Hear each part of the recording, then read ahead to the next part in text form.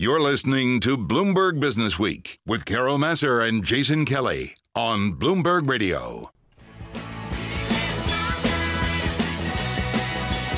Yes, getting stronger every day. It is time for another edition of what we like to call here on Bloomberg Business Week, Sip or Sweat. Today it's about a new fitness concept called Shred. That's got your attention, I bet. Here with more is Tim Sohn. He's a freelance writer at Bloomberg Pursuits, and he does join us on the phone from Brooklyn. So tell us about this workout. I love the name, Shred. So what is it, Tim?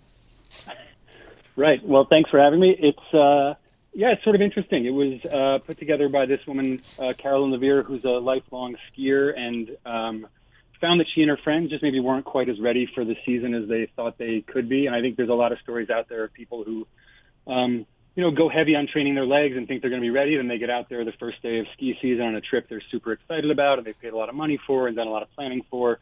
And they find that before the end of the day, they're pretty well spent and can't do anymore. So it's sort of trying to hedge against that and making sure people get the most out of their ski vacation. And I love this terminology that they use, Tim, called eccentric strength. And tell us what that is, because I think it alludes to what you were talking about, this notion that, skiing uses anybody who's been skiing after that first day of the season, regardless of how prepared you are, as you say, things hurt that you didn't really realize you had. Right, exactly. And it's, sort of different use of the word eccentric than maybe we're used to, although certainly some skiers can be eccentric. But it really has to do with the idea of sort of more of a negative muscle movement. And so if you think of what it feels like to hike or run or walk down a hill rather than climbing up it. And so it's a lot of kind of resisting the forces of gravity and then all of the stabilization that goes into your knees and hips to make that possible. So there's a lot of kind of small muscles, tendons, things that need to be conditioned to allow you to really do that safely and in a way that's going to minimize the chance of injury and maximize your chance of sort of having a really enjoyable day. So, and on top of sorry, go ahead. No, I was going to say, you took the class, though. What was it like?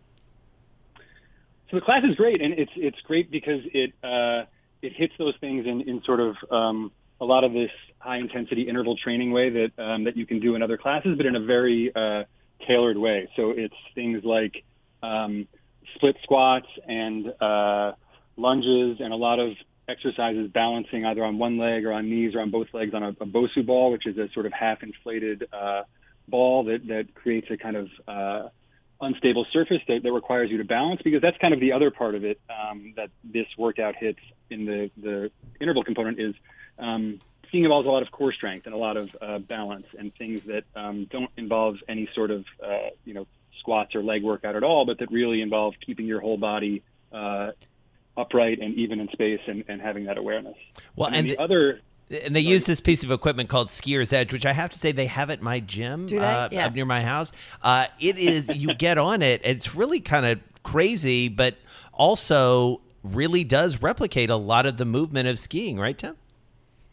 It does. It's one of those things, I think it's very easy to look at it and think that it's a little gimmicky and be kind of skeptical, but it has these independent foot platforms, and as you go side to side, and actually there are different machines that vary the height at which you're sliding side to side, but it really does require you to use each foot individually and angle the knees and hips in a way that does mimic skiing. I mean, it's not a perfect thing, but it certainly does the job, and it's a good cardio workout as well. It's funny though; it's been around since the 1980s, and like you say, they are at a bunch of gyms and things, and tend to be a little underused, but they're, I think, having a little bit of a resurgence. There is this sort of 80s thing about it, though. It's sort of like if the Nordic track is on kind of the sedate end of the 80s workout spectrum, this is kind of the amped up version of that. That's a great comparison. Can I just say, look at the picture that's associated, and forgive me for everybody on radio, you have to go to Bloomberg.com to check it out, but there's a picture, and it kind of, to some extent, I'm doing a little physical therapy right now for like a neck thing,